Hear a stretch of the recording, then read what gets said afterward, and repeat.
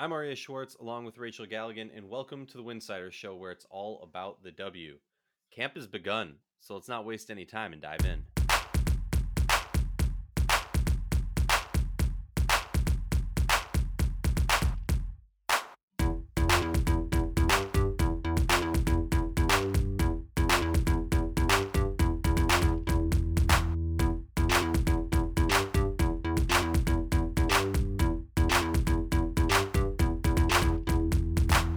If you like our show, please consider joining our Patreon community, patreon.com/Winsidr. For less than a cup of coffee a month, you can directly show support for the hard work we do covering the W. And don't forget to see our amazing staff's written content over at winsidr.com. That's winsidr.com. If you're looking for a fun new way to enjoy the W, join Winsidr on Playback, our W watch parties. Use the link playback.tv/Winsidr. That's playback.tv/Winsidr. And hey, you never know when we're going to do a WNBA merch giveaway. Welcome back to the Winsidr Show. Excited for this first WNBA training camp edition for the 2023 season. But first of all, make sure, I know I say this before every episode, but make sure you're subscribed to Patreon. We've just refreshed the coverage there. And if you are subscribed, you know this because you have been flooded with content recently. So make sure to subscribe. There's some really cool stuff going on there, and it's definitely worth just a cup of coffee a month. Rachel, camp is upon us. Life gets crazy. It feels like not too long ago, March Madness just finished. Not too long before that, the WNBA season just finished.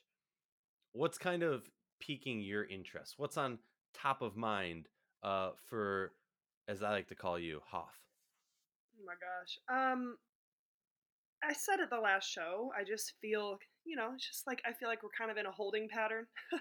Obviously, it's like the calm before the storm, if you will. Like just waiting to kind of see the product on the floor. I think you get little snippets here and there of how teams are looking, and you see certain snippets about how coaches are reacting to certain rookies that are how they're performing, and you're hearing a lot of things in certain press conferences, media days, whatever that might be. I think for me, really intrigued with the Connecticut Sun. I think that we've become so accustomed to that team for so many years. Still have some key pieces, but they shifted so much during free agency.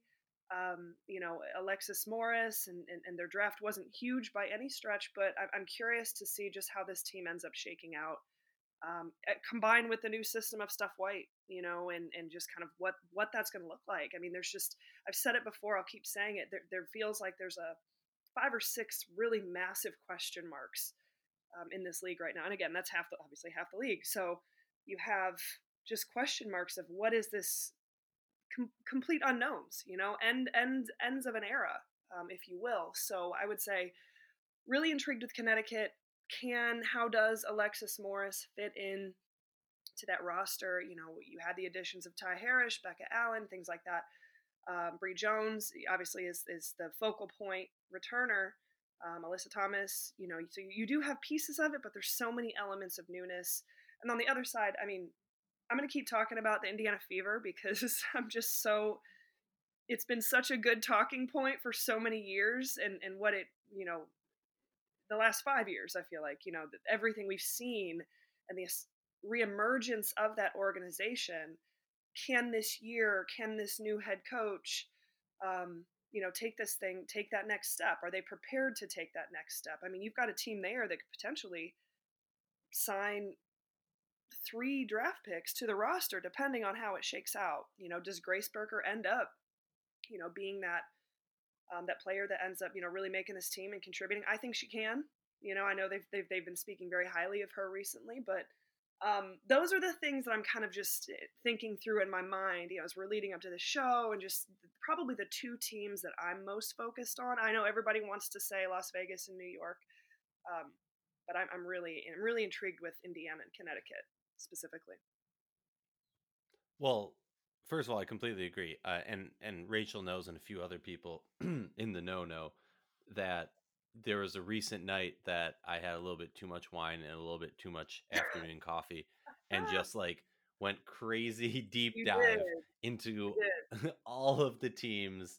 Um, Shout out as always to her hoop stats because they provide a necessity, which is salary cap information and details. For sure. So let's touch on some of these teams. First of all, why not talk about the Liberty off the out of the gate? Liberty and Vegas, because they're the two easiest teams to talk about, in my opinion, when it comes to the current specifics and the current play out that we're at now. So the Aces have 11 on the books, basically. Um, but if they want to keep Sydney Colson, who, yeah, she's not pulling the biggest minutes, but if you look at the social media presence of the Aces, excuse me, Is I a think it's huge pretty clear asset to to see that that they team. expect. Yeah. Yeah. No, you're totally right. But if they want to keep her on the team, they're going to either have to cut Asia Shepard or Kirsten Bell. Hmm. So it's going to be interesting, kind of, to see what they do there. Losing, recent draft picks for a player who has shown importance, no doubt. But it's just an interesting aspect there. Also, look, some additions of like Kayla George and Alicia Clark maybe make that decision a little bit easier. Um, but keep an eye out for some cuts in that regard. And then the Liberties is a more interesting one. It's a little bit more confusing, so bear with me. But in the general scheme of things, when it comes to all these different teams, it's fairly simple. They got 9 people on the books, 138K in cap space. They can sign 2 straight up and play at 11. If they sign Prince, they can't sign Nira Sabali without cutting someone else. Um, if they sign Prince, they can sign Han, Sika, or Marine. Obviously, we know they want Marine. So basically, the roster is set, and this is my perspective. I assume Han and Marine make the team, and then it comes down to either Sika or Sabali if they cut Didi or Jocelyn Willoughby. So in Woo. in if we want to skip from like in the weeds to just the end point, it comes down to either they keep Sika uh, or Sabali, but then they need to cut Didi or Jocelyn Willoughby. So either you're saying, hey, there goes 2 high potential draft picks from recent years, Yeah. high picks also, or you're cutting, Didi, who has shown an immense importance to this team, not just as a bench player who hypes up the team, but also as a role player. And then Jocelyn Willoughby, like similarly, another player who not a superstar, but has shown importance on this team. So I will also say that Willoughby having a slightly larger contract in this case won't affect it. But in many cases, a very smart WNBA agent spoke to me one day and said, look, in the new CBA, it's going to be the death of the middle class. Yeah. Take the lowest contract because you don't want 5,000 to be a reason that you are To leave booted the from a team. team. Yep. Um, yeah. Fascinating point. Great. So it's really interesting because most people are like, oh, make your money, make your money, make your money. Yeah, that's cool and all, but like would you rather like guarantee to make it all or may have the possibility of making 10,000 more? It's the mystery box. Shout out to Family Guy or The Simpsons or whatever that gets from. But the Connecticut Sun, first team you talked about. Yes. In my mind, you have 9 locks, and that's Dewana Bonner, Alyssa Thomas, Bree Jones, Tiffany Hayes, Becca Allen, Natisha Heidemann, Ty Harris, and Dejanay Carrington. Now you might say, sorry, and oh no, Olivia Nelson Ododa. That's the 9 in my mind that are locks. You could argue that Ono is not a lock. You could argue maybe Ty Harris isn't. I would argue against that because I think they need that point guard I depth. disagree. I think You she could is too. argue Natisha Heidemann. What? I think she is a lock for sure. Yeah. Is there any of those 9 that you think are not locks? No, I agree with you on that. So I think then people would then look at and question, well, why isn't Nia Clouden a lock? The reason I don't think she's a lock is basically with Clouden on roster, right? With their 10 players, if you include her, they don't have enough money to sign Alexis Morris. their pick from this past year or Prechtel. So, well, Prechtel they could actually, but that's not here nor there. Essentially, because of where players are drafted, the base contract that they're signing is slightly different scales, and only having 62 in cap space and Alexis Morris being a 65 cap hit based on where she was drafted, that puts them in a tough situation. Now, the question I have is Nia Clouden is somebody of the old guard. We both know how much Kurt Miller loved Clouden, but does that mean specifically that she's going to get a shot on this team? I don't think so. I mean, not to say that she won't get a shot, but to say that the person who drafted you and had you in mind for a certain role is no longer there, can Alexis Morris jump that? Now, the call me a jerk, call me a hater, yay, call me whatever you want. And also keep in mind that this is on the assumption that Becca Allen is healthy and Tiff Hayes Right, comes over and right, plays on time and all that jazz. right. Which, Um, you know, I don't like to, especially in the W where they are not as forthcoming or revealing about injuries, especially ones that happen overseas. yeah, See countless examples just this year. I always like to assume that the players are healthy unless told otherwise. for sure. Um, but so for me, the interesting aspect is I'm looking at Clouden or Morris, right? Maybe one of these others, uh, cracks it. We saw that they got rid of Kiki the other day, which is a whole nother discussion of like why you're cutting people that early. What's the reasoning behind it? But that's a different episode. But I look at this and I go, and I'm curious for you, Rachel. I know you didn't see the exact post because I was the one who dropped a rage bomb on you. Now, Alexis Morris has been very vocal since being drafted about how she did not feel prepared for WNBA training camp. And I think a fair pushback to some of the things she said was a lot of what she was putting on the teams in college, in my opinion, should be put on the players. One of the things she said is like, we need to be watching more W. Well, that's a you thing, not your coach thing. Yes, I We've been screaming that for a decade now. Yeah. And do we think coaches should show you more W tape? Yes, of course. But like, and this is to her next point of like, they should be preparing us for the playing style. Yes and no. Like, no, they shouldn't. If I'm a college coach, Rachel, my job is to make sure, first and foremost, that our team and players succeed in their current position at the school. Do I want my players to succeed after in life?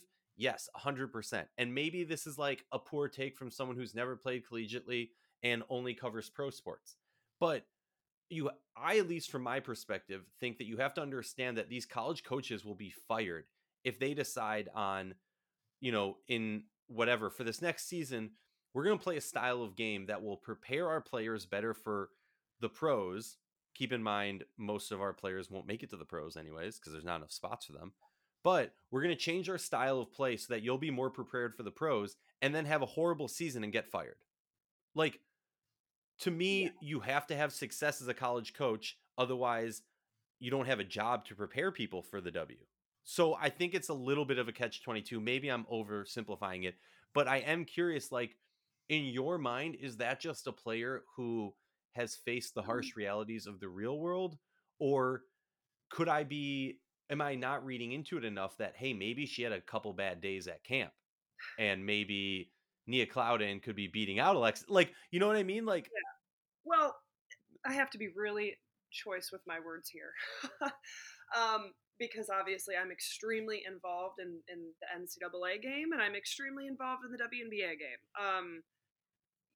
There's a lot. I could go on an entire show rant about this, but I'm going to choose not to. I really think it is a shock. It's a complete shock. When you make that jump, every rookie, who steps into training camp, they're surprised. It's been that way since the beginning of time. It's even like that way when men make the jump from the NCAA to the pro leagues. So like what I'm hearing is just a player who's going through those adjustments and that jump. Now, if you want to say it's someone else's fault and it's not just a part of the process, that's completely fair, but it's still going to happen. Like you can't, like, we're talking about college basketball and we're talking about a jump to a league that's, less than 30 years old, but still an amazing product, is growing, blah blah blah blah blah. You know, I'm sure camp is hard. Now imagine walking into these camps and you're going toe to toe, with Alyssa Thomas, and she's steamrolling you in the lane and you're flying across, and no one's gonna sit there and help you up. Like this is your job now.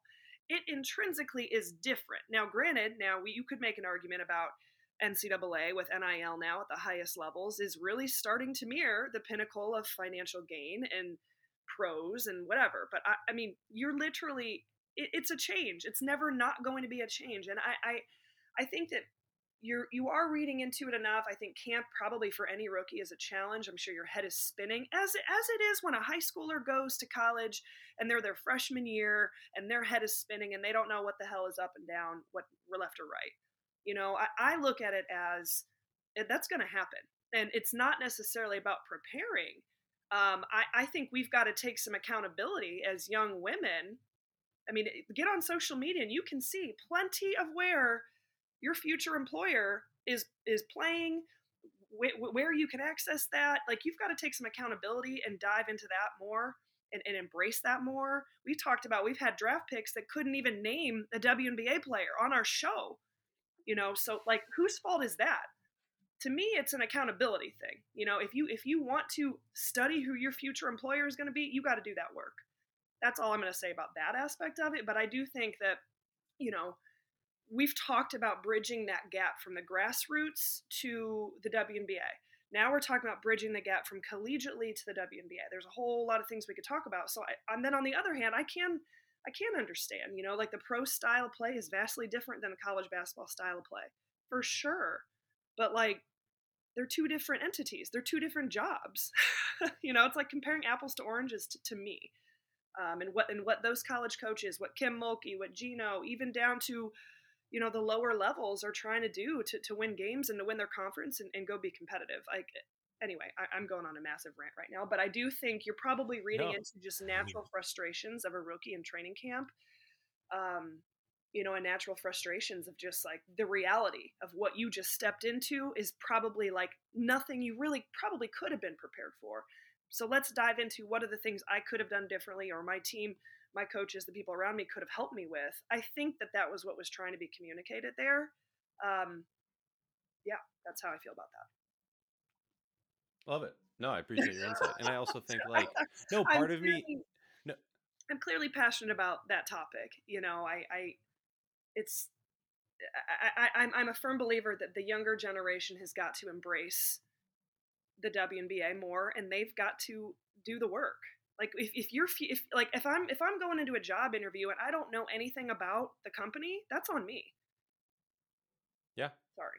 no, 100%. And like, you had time from the championship before the draft, Yeah. after the draft. Like, there's more than enough time. I just keep thinking about like, just wait till you go overseas. That's the line that keeps popping up in my head. Is Sure. like, and Oh this man, isn't a yeah. shot towards Yeah.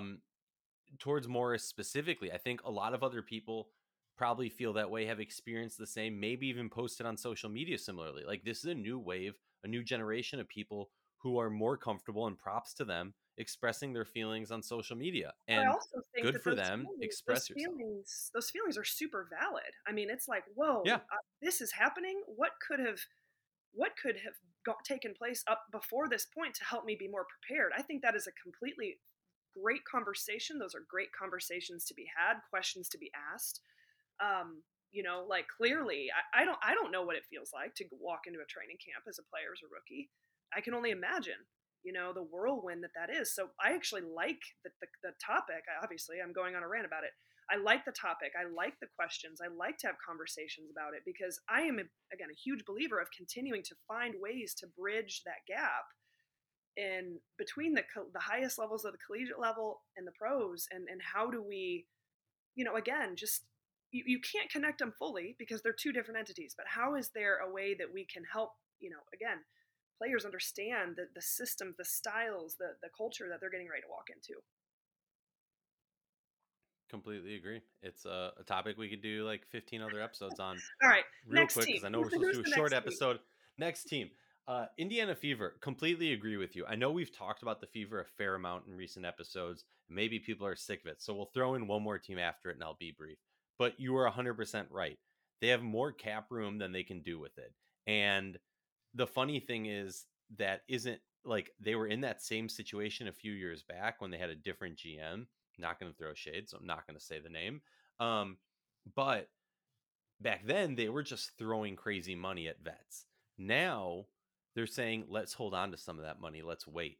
And they're in a position where they can have a look. This isn't going to be the type of camp that you're having in New York, where it's just a legit. You have a championship roster and a couple people are fighting for those last few spots, and you're looking for a specific role player. Blah blah.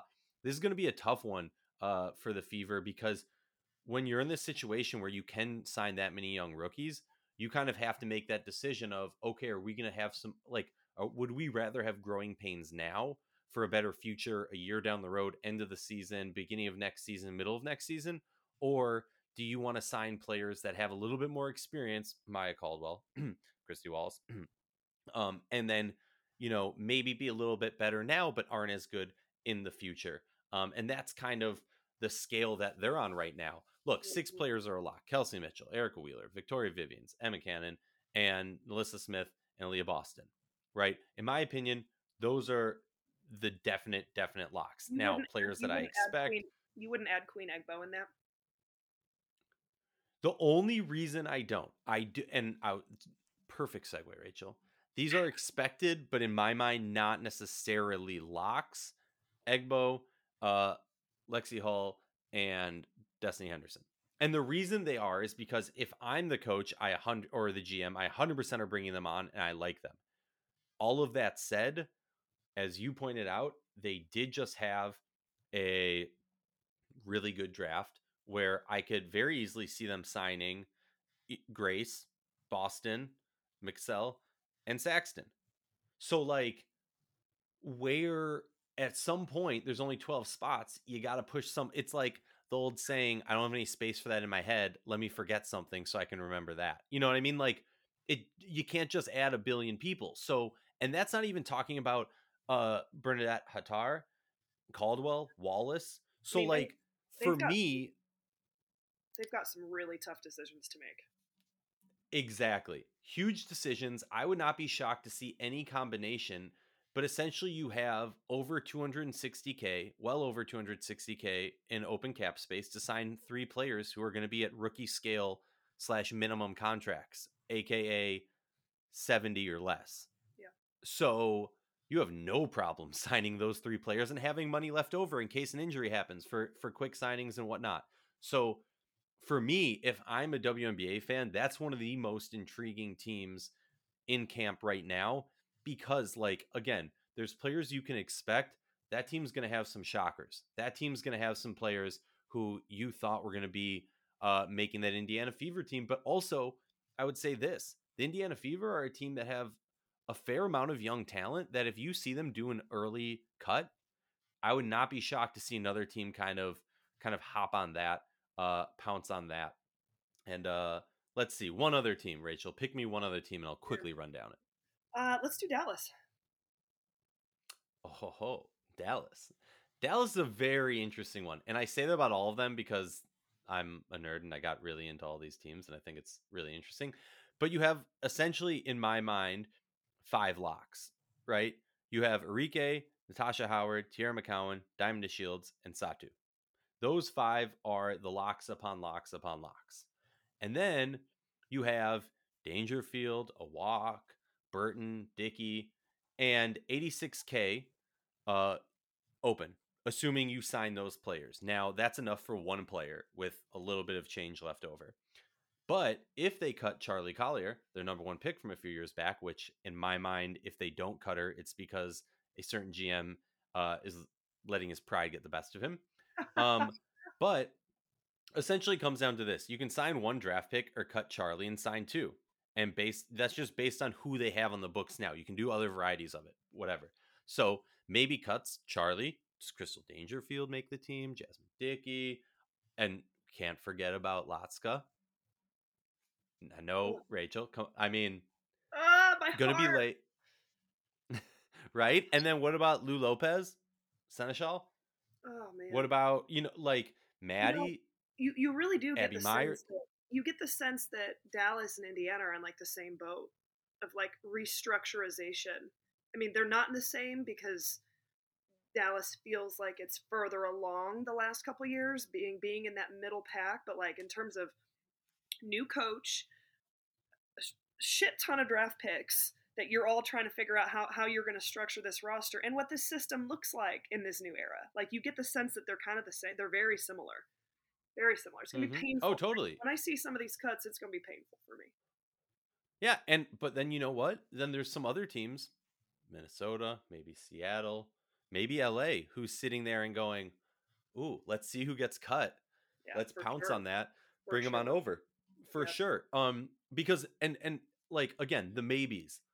Latska, Lou Lopez, Abby Myers, Ashley Jones, like Maddie, right? Like there's a lot of flexibility and possibilities with the Dallas Wings where I'd be extremely interested because again, they have enough room for right straight out two draft pick signs if they waive Charlie. If they don't waive Charlie, they're only able to sign one based on who they already have. Now, obviously, you can replace a Crystal Dangerfield, you can replace in a walk, and by replace, I mean swap out them for a different player. A Burton, maybe like a Jasmine Dickey, who's someone who's on the fence, and then they are able to sign three rookies. There's a lot of possibilities on that, and it's going to be really, really interesting. I mean, we could go down literally every single team.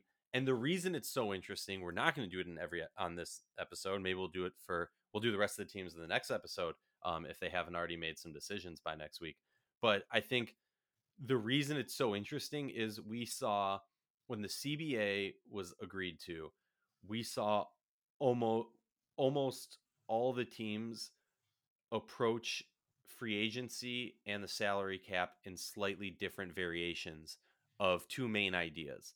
And some of them were like, gung ho throwing money crazy, but then recalibrated quite well. Look at the Indiana Fever. Some didn't do as well. Look at the Minnesota Lynx. And I just think it's really interesting because we talked about it during free agency, right? This isn't just what happened last year impacting this year, it's a buildup of multiple years getting us to this point. So I'm really excited for camp into. It's weird to say I'm excited for the depression that's going to come when we start seeing all these amazing players get cut and like confused why this player got cut instead of this player. Um, Yep. but hey, it all comes down to who performs the best when the season actually starts. Rachel, I joked about this, but I'm serious. Who's your goat? Oh my god, I'm not doing this. You're gonna try all season. I'm not Then answering the question. all season. That's how we end every episode until Rachel answers. Rachel, who's your goat?